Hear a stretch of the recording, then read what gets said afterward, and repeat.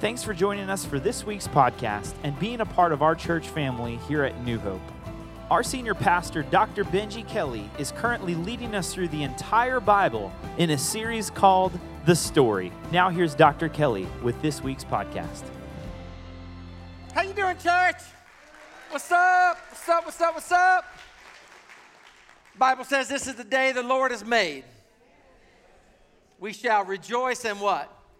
Be glad in it. It is a good day to be in the house of the Lord. We want to welcome all of the campuses. I'm talking about the Kenya campus. Yes, we got some of your people over here because you're our people. We are your people. Welcome to the Kenya campus.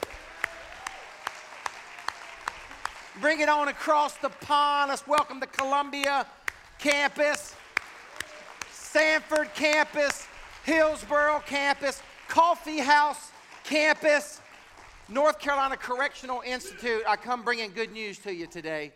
We baptized 12 daughters of the King in prison. Come on now. North Raleigh campus, keep it going, North Raleigh. Garner campus, Internet campus, Durham campus, and our balcony people. How we doing, balcony people? How we doing up there? Doing good? Hey, let me give you a couple quick hits. Take out your teaching notes, and you might want to jot some of this down. This is not the teaching, but just a couple of quick hits. I'm going to start encouraging you until it creates culture to when you come to church on Sunday to actually check in to New Hope Church on Facebook.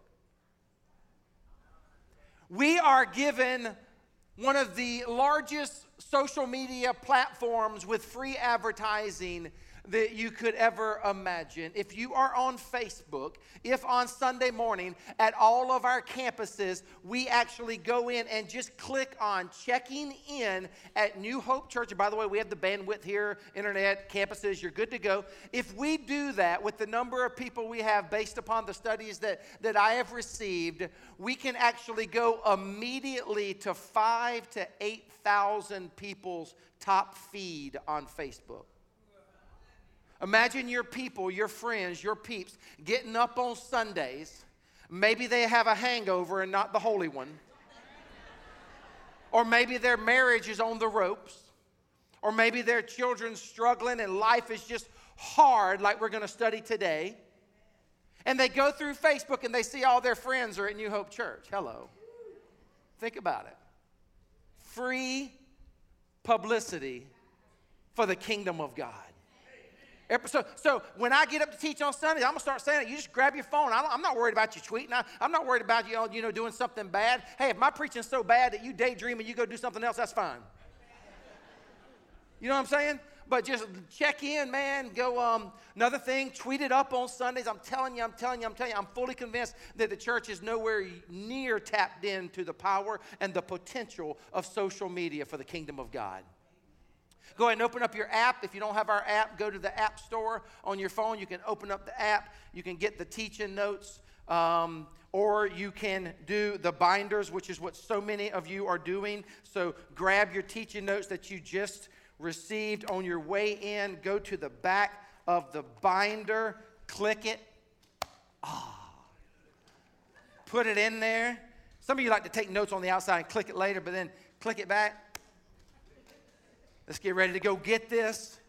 There are books and there are binders outside in our resource center. We have now received our binders. You guys have been buying them like crazy. So go get that. And again, I just want to say to all the campuses, Daraja concert tonight here at the Central Campus. We are inviting all of the campuses here. Come on, Central, would you let them know how much we want them to come? Come on and descend upon Central Campus. There is African cuisine food that is going to be available, and if you want any, if you would like to have some, I highly recommend that you get here early because this group is fired up about eating some African food tonight. All right, so here we go. Let's get this thing going. We're pretty much in week 4 of the story. Started on Easter Sunday. We started the story with the greatest story ever told, i.e. the resurrection of Jesus. Amen?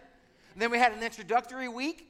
Then last week, you will recall 2 weeks ago, you'll recall that we talked about creation and Adam and Eve in the garden. And the message built and built and built until we realized, you know what? God covered us.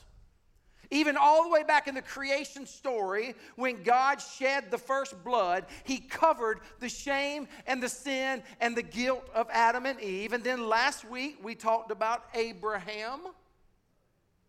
We encourage you to not wear shame, not wear doubt, don't wear fear, don't wear sin.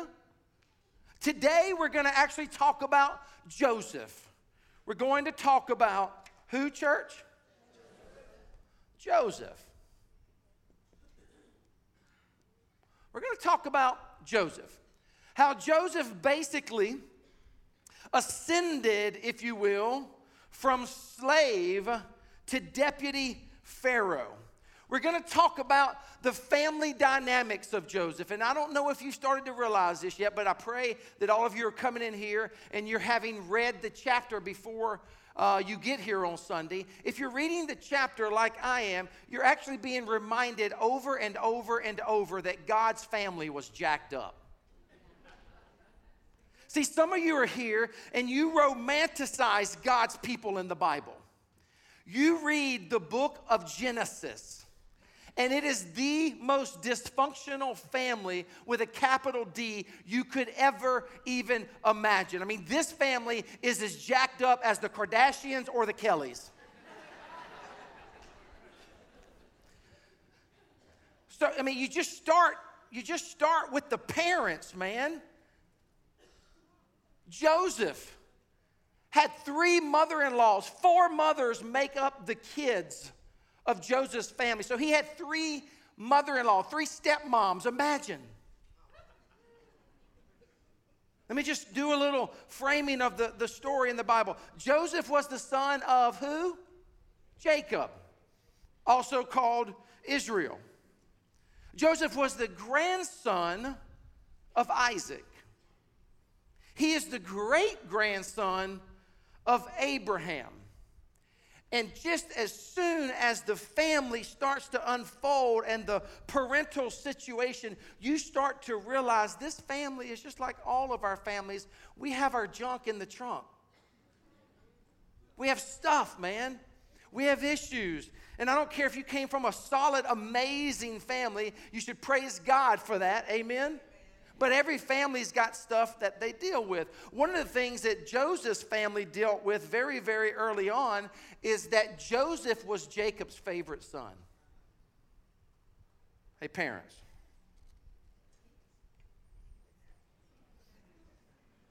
Do you have any favorite children? Don't answer out loud. Probably not. We love them all, right? And we're most empathetic and there for ones who need us the most. I get all that. But Jacob made it clear that he had a favorite son. His name was Joseph. And to kind of heighten that, to make it clear that he had a favorite son, he gave him a coat of many colors. I just so happened to get one this week. Jesus, she says. What you talking about?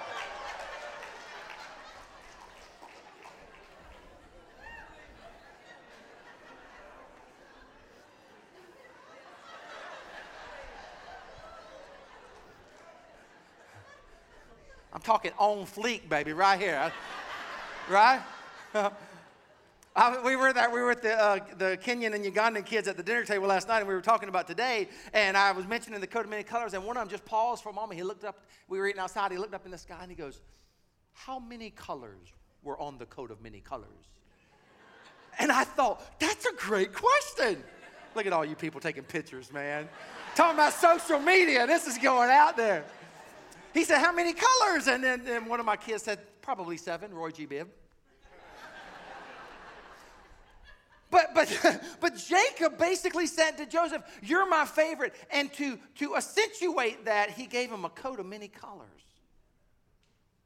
It would be like, come on. It would be like you at Christmas with your children, if you have children. It would be like you giving all your children a bouncy ball. But you giving one of your children an iPad. That's what Jacob does, man. He gives Joseph this coat of many colors, and it's on. It doesn't turn out very well. In fact, the Bible says this in Genesis 37:4. Genesis 37:4. Open up your storybooks or your Bible. Let's read it out loud together. Ready? Go. When his brothers saw that their father loved him more than any of them, they hated him and could not speak a kind word to him. You got any kids that have a hard time speaking a kind word to their siblings? It gets intense. The dysfunction in the family increases. And finally, Joseph then has a dream. And in the dream, Joseph tells his brothers, I had a dream. Probably was wearing his coat of many colors when he said it. Said, by the way, bros, I had a dream. And in the dream, you were bowing down to worship me. So listen, if you're a younger sibling, write this down. If you have a dream like that, put the shut to the up and keep it to yourself. You don't share that with your siblings over the Cheerios. Joseph said, yeah, I had a dream. And check it out, guys. You were bowing down to worship me.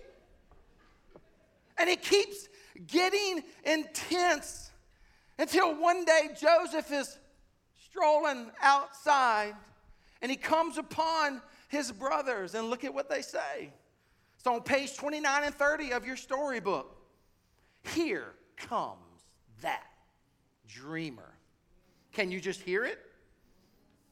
Come now, let's kill him and throw him into one of these cisterns and say that a ferocious animal devoured him.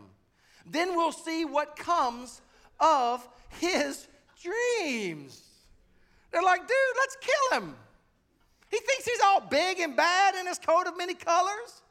Thinks we're going to bow down and worship him. Right then and there, Joseph was in a pit. So the parental dysfunction and the family dysfunction led Joseph into a pit. And one of the older brothers, Judah, one who is Leah's boy, he speaks up. There's always a leader who will speak up typically for that which is right. And he says this, Judah said to his brothers, what will we gain if we kill our brother and cover up his blood? Come, let's sell him to the Ishmaelites and not lay our hands on him. After all, he is our brother, our own flesh and blood. Let's not kill him.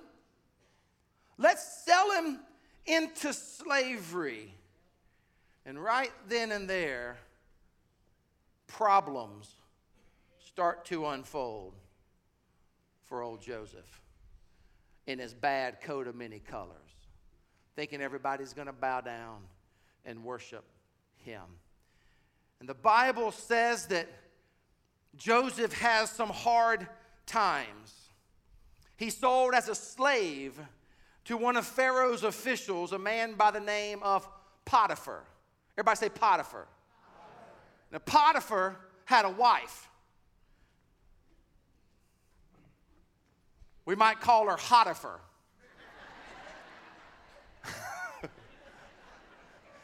Because one thing you can rest assured is that Potiphar's wife would have been a good-looking woman, a beautiful woman.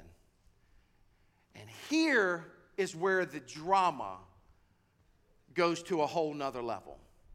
Here is where we see the dysfunction of this story kick in. The drama begins. I'm telling you, if I had the resources and the time, I would create a reality television show. And it would be based upon the life of Joseph. So he's a slave, and he's kind of worked himself up as much as a slave can. And Potiphar's wife starts to notice Joseph. Now, the Bible says Joseph was a handsome, well-built, good-looking man. Potiphar comes up to Joseph. And this is where it gets not even PG rated. I mean, it goes R, man. And by the way, that's why this is an adult-oriented worship service. Just always like to remind you of that. Kids are in kid-appropriate environments. Can I get an amen? So Potiphar's wife comes up, and she doesn't even mess around, man. She's like, come sleep with me. Let's go to bed. And right then and there, Joseph is faced with a very big decision. What will he do? And men, I should say to you right now that you will have your lunch eaten if you don't think in advance of what you are going to do when a woman solicits you like that. And women, I would say the same thing to you. You have to think very, very carefully about what you are going to do when sexual sin comes your way. We live in a sex-obsessed culture, and temptations will come your way. What are you going to do? Joseph, strapping, handsome, been in the pit, had problems. When you're in the pit and you have problems, you're more prone to temptation. She says, come on, go to bed with me, sleep with me. And Joseph says this. Why don't you read this out loud, because I want this to settle in. It's Genesis 39:10. How then could I do such a wicked thing and sin against God? Though she spoke to Joseph day after day, come on, he refused to go to bed with her or even be with her. That was a defining moment for Joseph.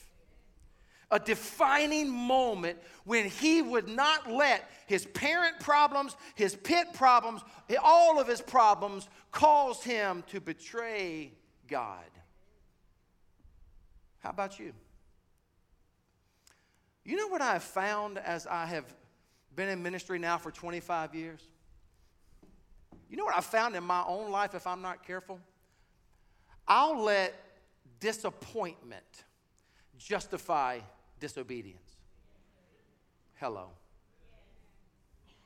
We have a way of allowing disappointment to justify disobedience. He said to me, she never meets my needs anymore. She doesn't care for my needs. All she cares about is her work and keeping the house spotless. And I never have any intimacy with her anymore. And I said, is that why you had the affair? And he said, I'm not sure, but I just knew that I was not getting what I kept praying for over and over and over in my relationship, and so I decided to get it elsewhere. Single people, you're here, you're at one of our campuses, and maybe you're thinking, I've been praying for years and years and years and years for my spouse. And God just doesn't seem to answer. And so I've just decided I'm going to go out and do whatever I want to do. Because God is clearly not going to answer my prayers. Do you see? Disappointment in God has a way, if we are not careful, of allowing the enemy to come in and justify disobedience. And Joseph had every opportunity to do that, but he would not go there. The plot is now unfolding. He is faithful to God in the midst of disappointment. Joseph says to Potiphar's wife, how could I do such a thing and sin against God? Joseph is faithful. I'm convinced it's a defining moment in his life. And one day, Potiphar's wife, after she's been turned down by Joseph, she takes the whole drama to a whole nother level. She says, come to bed with me. He will not do it again. And this time, she grabs his coat. Could you imagine grabbing something so beautiful? She grabs his coat, maybe pulls him to her. Joseph still, in the midst of that kind of temptation, won't have anything to do with it, so he comes out of his coat. She grabs the coat. The drama, the plot thickens, if you will. Here's what's interesting, though. Potiphar was the captain of Pharaoh's bodyguard. Bodyguard literally would be translated executioner. So her husband, Potiphar, was the chief executioner for Pharaoh. They take old Joseph after his wife, Potiphar's wife, lies with the coat in hand. They throw Joseph in prison. So his life is unfolded from a dysfunction family to a pit to problems to prison. And there he sits.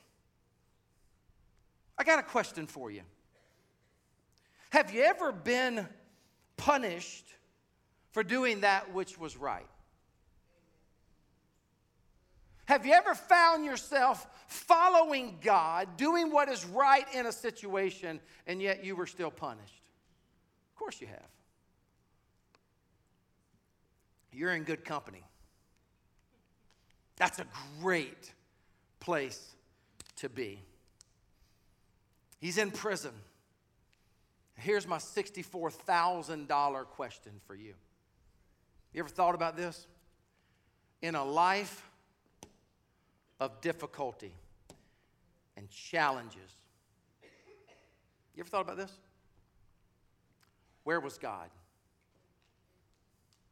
In the midst of your challenges, in the midst of your pits, in the midst of your problems, in the midst of your prisons that maybe you self-imposed.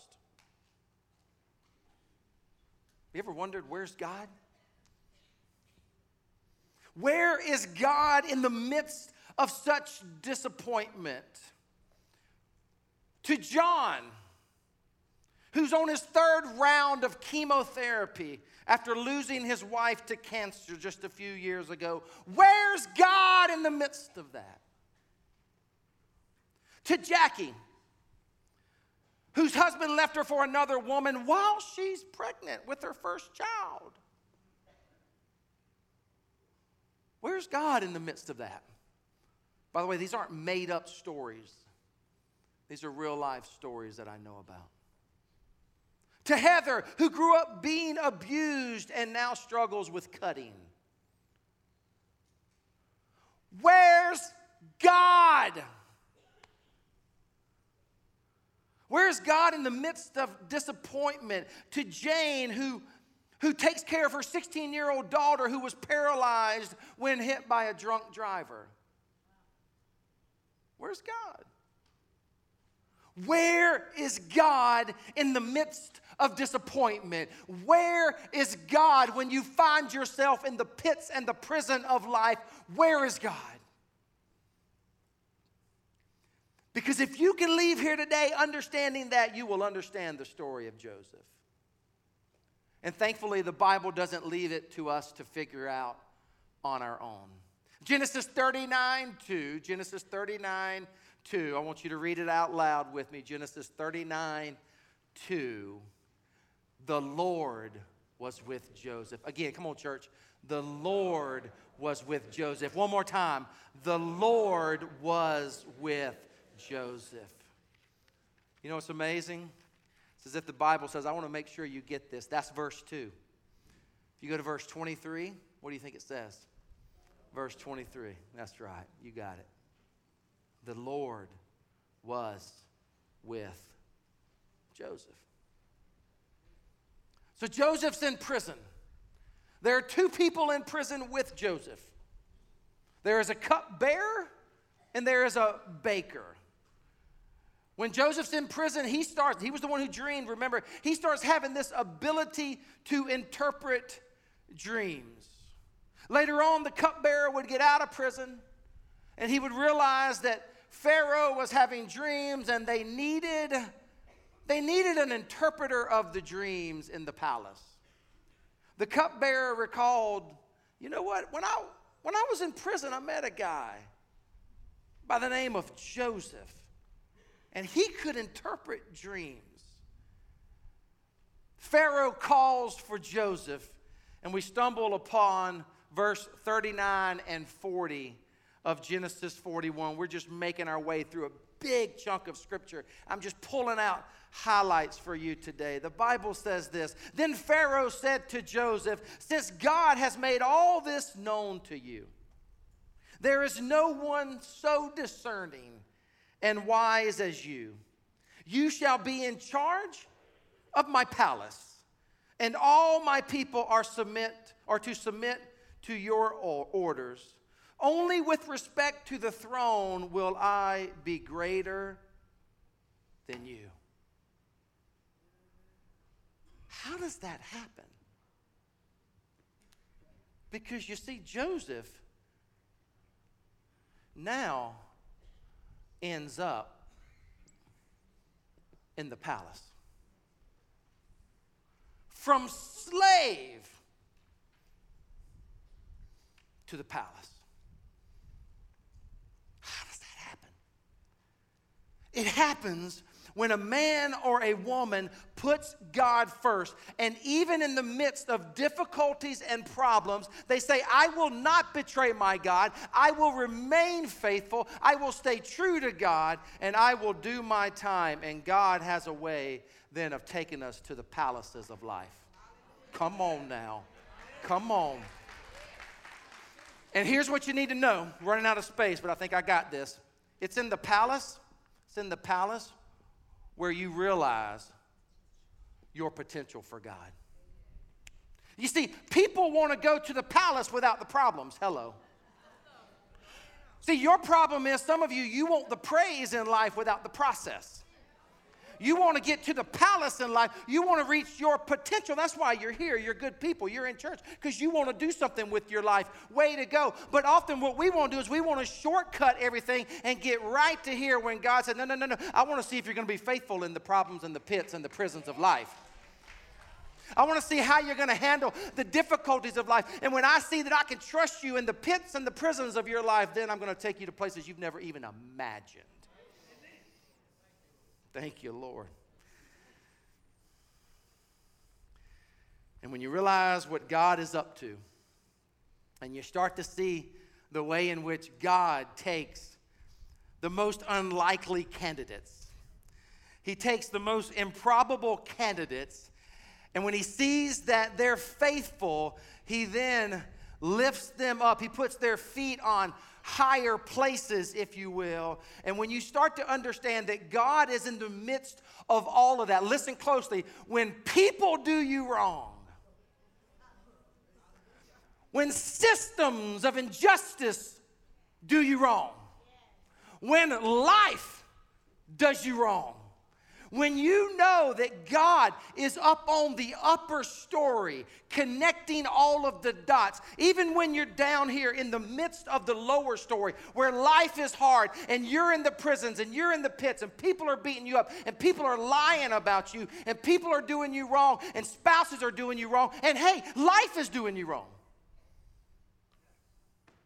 When you realize on the lower story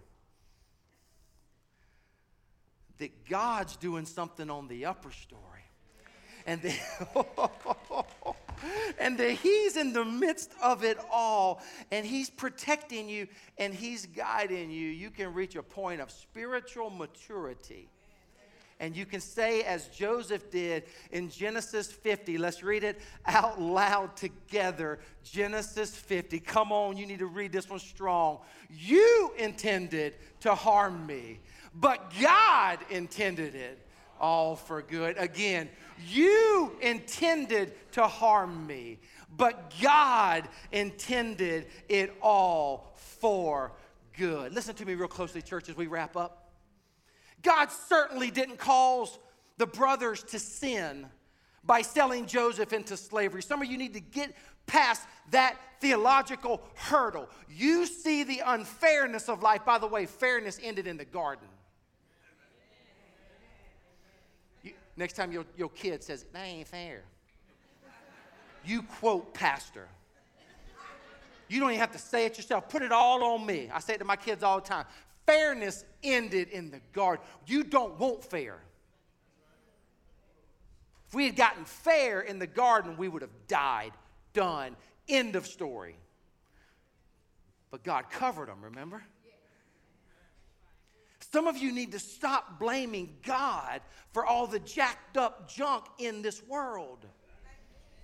God didn't cause the brothers to sin by selling Joseph into slavery, but God redeemed it. Hello.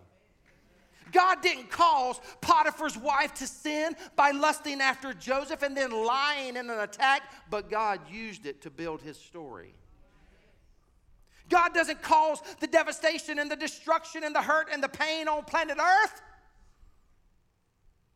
He gave us free will and choice, and we've jacked this thing up.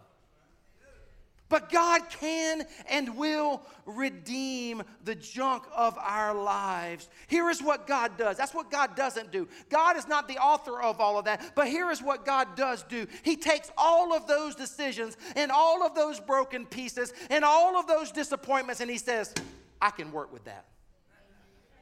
I can work with that man. I can work with that woman. I can work with that student because their heart is yielded to me. And when he starts to put his goodness into our badness, that's when great and mighty things happen. What you intended to harm me, God has used it all for good. Sound familiar? Sound familiar to one of the most popular quoted verses in all of the New Testament? Romans 8:28. You know it. And we know that in all things, God works for the good of those who love him, who have been called according to his purpose. So the next time someone stabs you in the back, lies about you, hurts you, or some system does you wrong, let me tell you something. You just need to lift your eyes to heaven. Say, oh, you think you're getting the best of me. You think you're going to have the end of this story. But I know Jehovah God, who works all things out, who meets all my needs, and who is working in this upper story to bring about good in my life. Thank you, Lord. So I want to show you a video. I normally don't show these kinds of videos. But I believe it's a great opportunity to show you a video that I believe will stick with you and show you exactly what I'm trying to teach you today. Because there's nothing that grabs our heart more, is it, than having children. And there's nothing that we desire more in our lives than to have healthy children. And we want the best for our children. And there are times, though, when, and maybe you're here and this is your story, or maybe you're at one of the campuses and this is your story. Maybe you've tried to have children and maybe you couldn't, and that's a painful. Or maybe you've tried to have children and you had a child that the culture would say was not a good child, was not a healthy child. I'm a big fan of science. I'm a big fan of the medical field. I'm not one of those Christians who thinks it's all bad. I don't think science and Christianity are mutually exclusive. I actually think science is great. I was a pharmacy major. I love science. I just found out that the more I studied science, I would get to that place where there was nothing that could fill it in but God. And so I don't want you to take what I'm about to say to actually, I don't want you to misinterpret it. I'm a fan of science, and I'm a fan of doctors. And when we were having our children, I'll never forget the first time this happened. we were down in the lower story, right? We were having our children, and God was blessing us. But I'll never forget one time the doctor came in to the waiting office area where we had been taking tests and stuff all day, and he offered to take another test on our child that was still in utero. Amy Lynn was still carrying the baby. She was pretty early in the pregnancy, but science is advancing so much these days. The doctor was trying to say it without really saying it. Hey, we have this test that we can now go in and take, and from analyzing the test, we can discern and know the percentage that your child might come out with Downs. And when he said it, it kind of threw me for a loop for a moment. And so I just kind of went quiet as he kept talking. And then I realized, wait a minute, I need to ask a little bit more here. So I asked a few more questions about the test. And then I asked this question. I said, well, help me out, Doc. Why would we want to know that? And I'll never forget it to this day. And again, I'm fans of doctors and nurses. Man, they helped us deliver 5 children. I say us, her. They helped her deliver. But I said, Doc, why would we want to do that? And he said, well, some people, once they find out that information, if there's a high percentage that your child might have Downs or several other things he listed, if there's families now, parents now, that once they know that information, that they're able to just take care of that. I said, what do you mean? And he said, well, you know, some folks choose to go the abortion route. I said, no offense, Doc, time out. I said, no offense, but we're not interested in that test. The world will try to convince you that pits and problems and prisons are to be avoided at all costs. God would want to remind you today that it is in the pits and the problems and the prisons that he does his greatest work. God would want to tell those of you today, come on, we want to tell those of you today who might be in a dungeon, who might be having pits and problems and persecutions in your life, he would want to tell you, invite me into that. Let me show you how that is where I do my greatest work. And I watched this video this week, and I found myself bawling in front of my computer screen. I'm not one of these kinds of people who sends things around to people, but I immediately sent this to all the staff at New Hope. Check it out.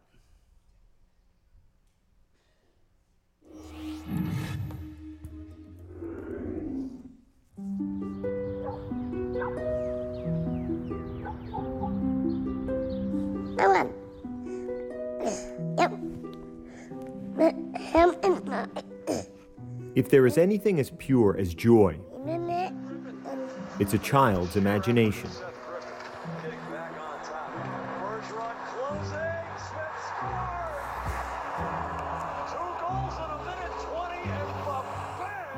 Bam! Right here! I'm open! Pass to McQuaid. Yeah, right there!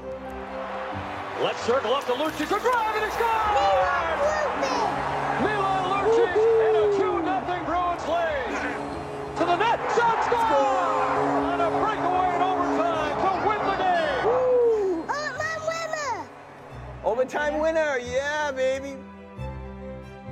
Can our imagination somehow, some way, become real? That's a joy, perhaps, only a child can create. How do you think you look? You think you look like a hockey player? Yeah.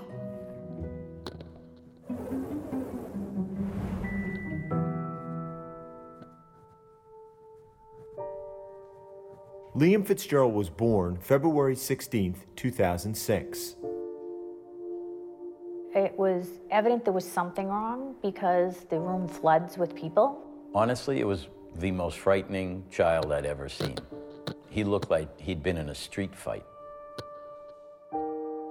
Liam was diagnosed with Down syndrome, a genetic disorder marked by physical and developmental delays. I looked up at Bill and I said, I'm sorry. And he looked at me and he said, what are you sorry for? You gave me a beautiful son. And that just made everything okay. What color? Red? What kind of color is that? Is he red? From the day he was born, he had a specialness to him, and I don't know if it was the Down syndrome or if it just was who he is. His personality, his smile. Once he started smiling, you forget it. What? By the time Liam was 3, he would face a new challenge: leukemia. In the winter of 2009, he began a 4-year treatment plan that included aggressive chemotherapy. I feared most that he was hurting, and we couldn't do anything about that. I didn't want Liam to know what was really happening yet because he was so young. He had an external Broviac line, which comes out of the chest, as he was so small, and he got a couple of infections in that. Where was your port? In this part of your chest. How did it feel? Bad.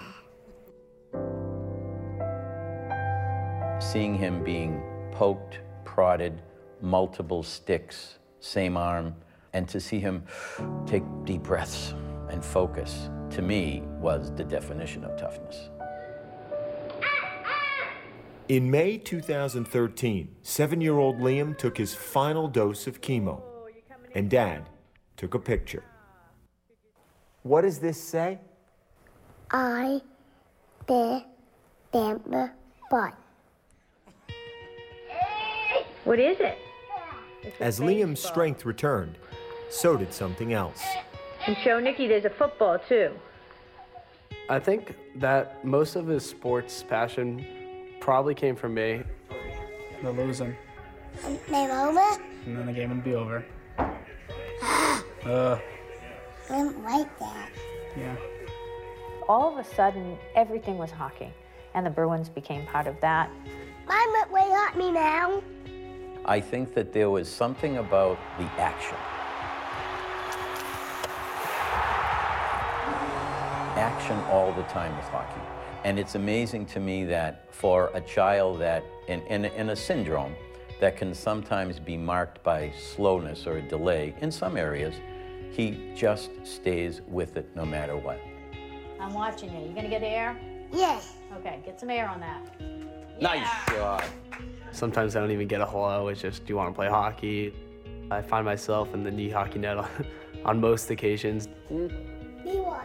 Milan? No goal. No goal. Not just cheering and playing, but also imagining, as Liam did for Halloween in 2013. He said, I want to be a hockey player. I said, who do you want to be?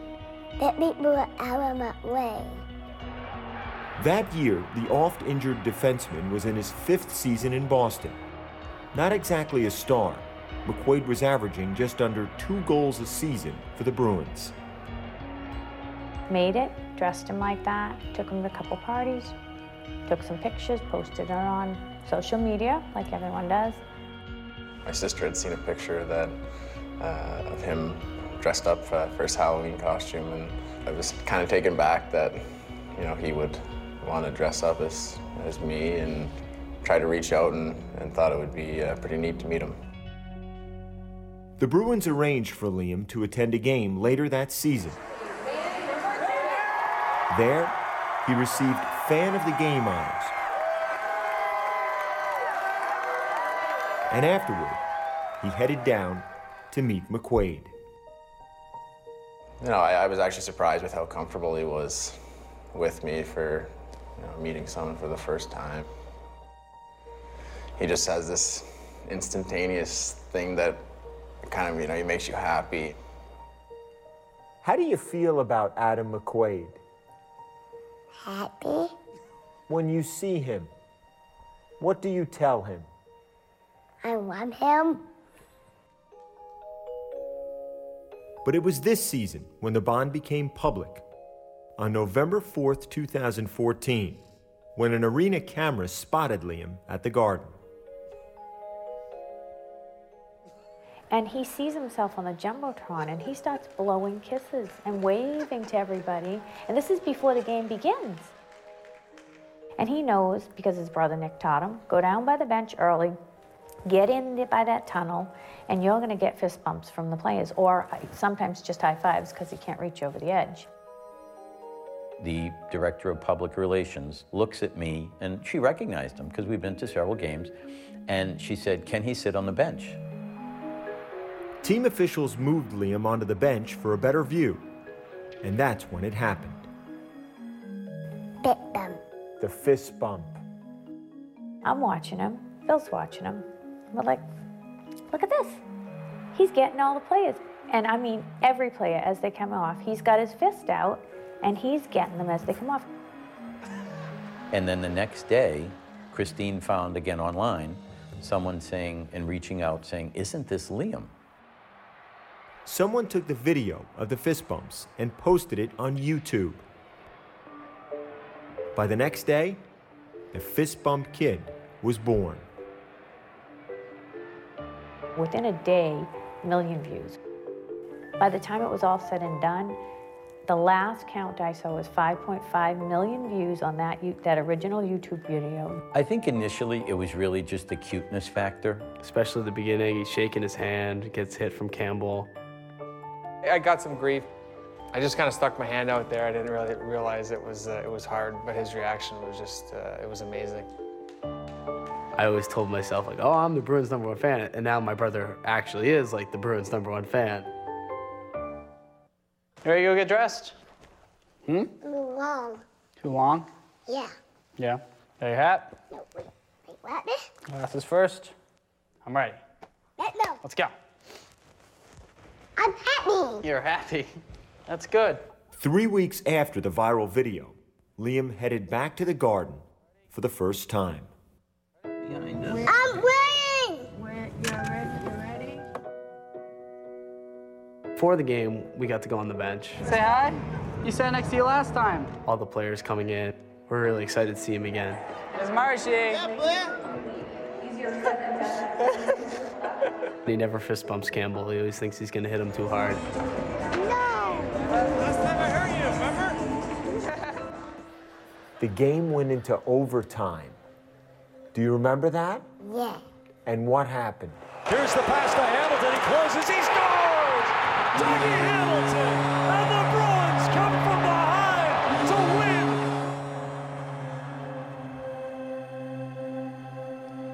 win! Who did you see after the game? All at where?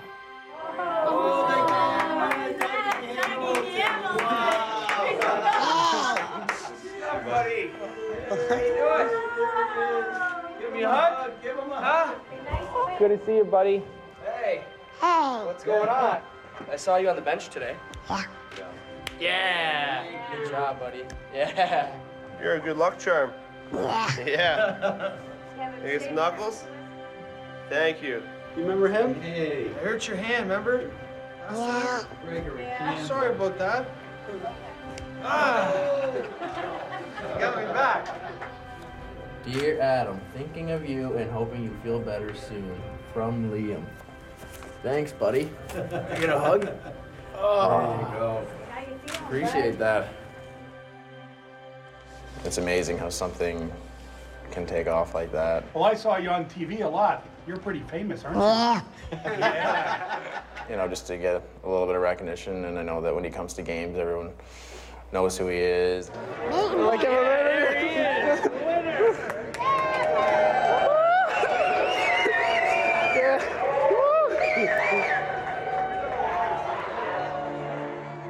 If there's anything as pure as imagination, it's joy. I'm Derek Beaver. Huh? You're Derek Jeter? But when that joy becomes real, Please join us in congratulating Liam, who now has his very own Upper Deck hockey card. that's something only a child can create. He'd come so far, he'd battled so much, He hadn't lost his joy. He hadn't lost his appreciation. He was given to us to raise, but he was given to the world to love. And I see that come out, and I see the Bruins love him, and he brings out the best in everyone.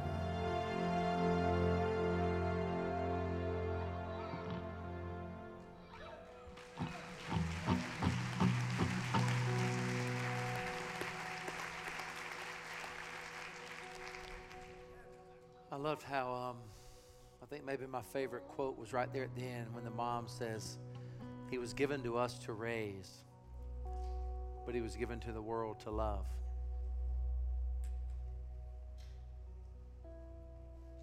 And different parts of the world would say, that's a child that's nothing but a hassle and heartache and might as well be discarded. You were led in worship this morning by the most beautiful children on the planet who have lives that have grown up in slums and family members in slums. Not American slums. No, you need to go on a missions trip and see what a real slum is. And people would say, whatever, right?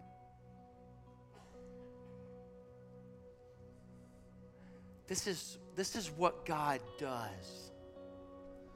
He takes the ashes of our lives, the pits and the prisons and the pains and the hurts, and that's where he does his great work. And I just hope you're reminded of that today. Because what I know every Sunday when I'm speaking is that some of you, you're just in the midst of it. Some Sundays I'm in the midst of it. Can't always talk to you about it. But ours is a God who will never leave us. Ours is a God, if we will have eyes of faith, if we will remain faithful, if we will look to God and not to our enemies, God is a God who will never, ever leave or forsake you. And we're going to sing about that right now. It's a song titled, Never Once. And even though you might be sitting here and you might think God has let you down and God has not been there for you and God has hurt you and God's put you in a jacked up world, in a jacked up situation, dear sir, dear ma'am, I hate to break it to you, but you are sadly mistaken. Never once has he left you. We just sometimes don't recognize him.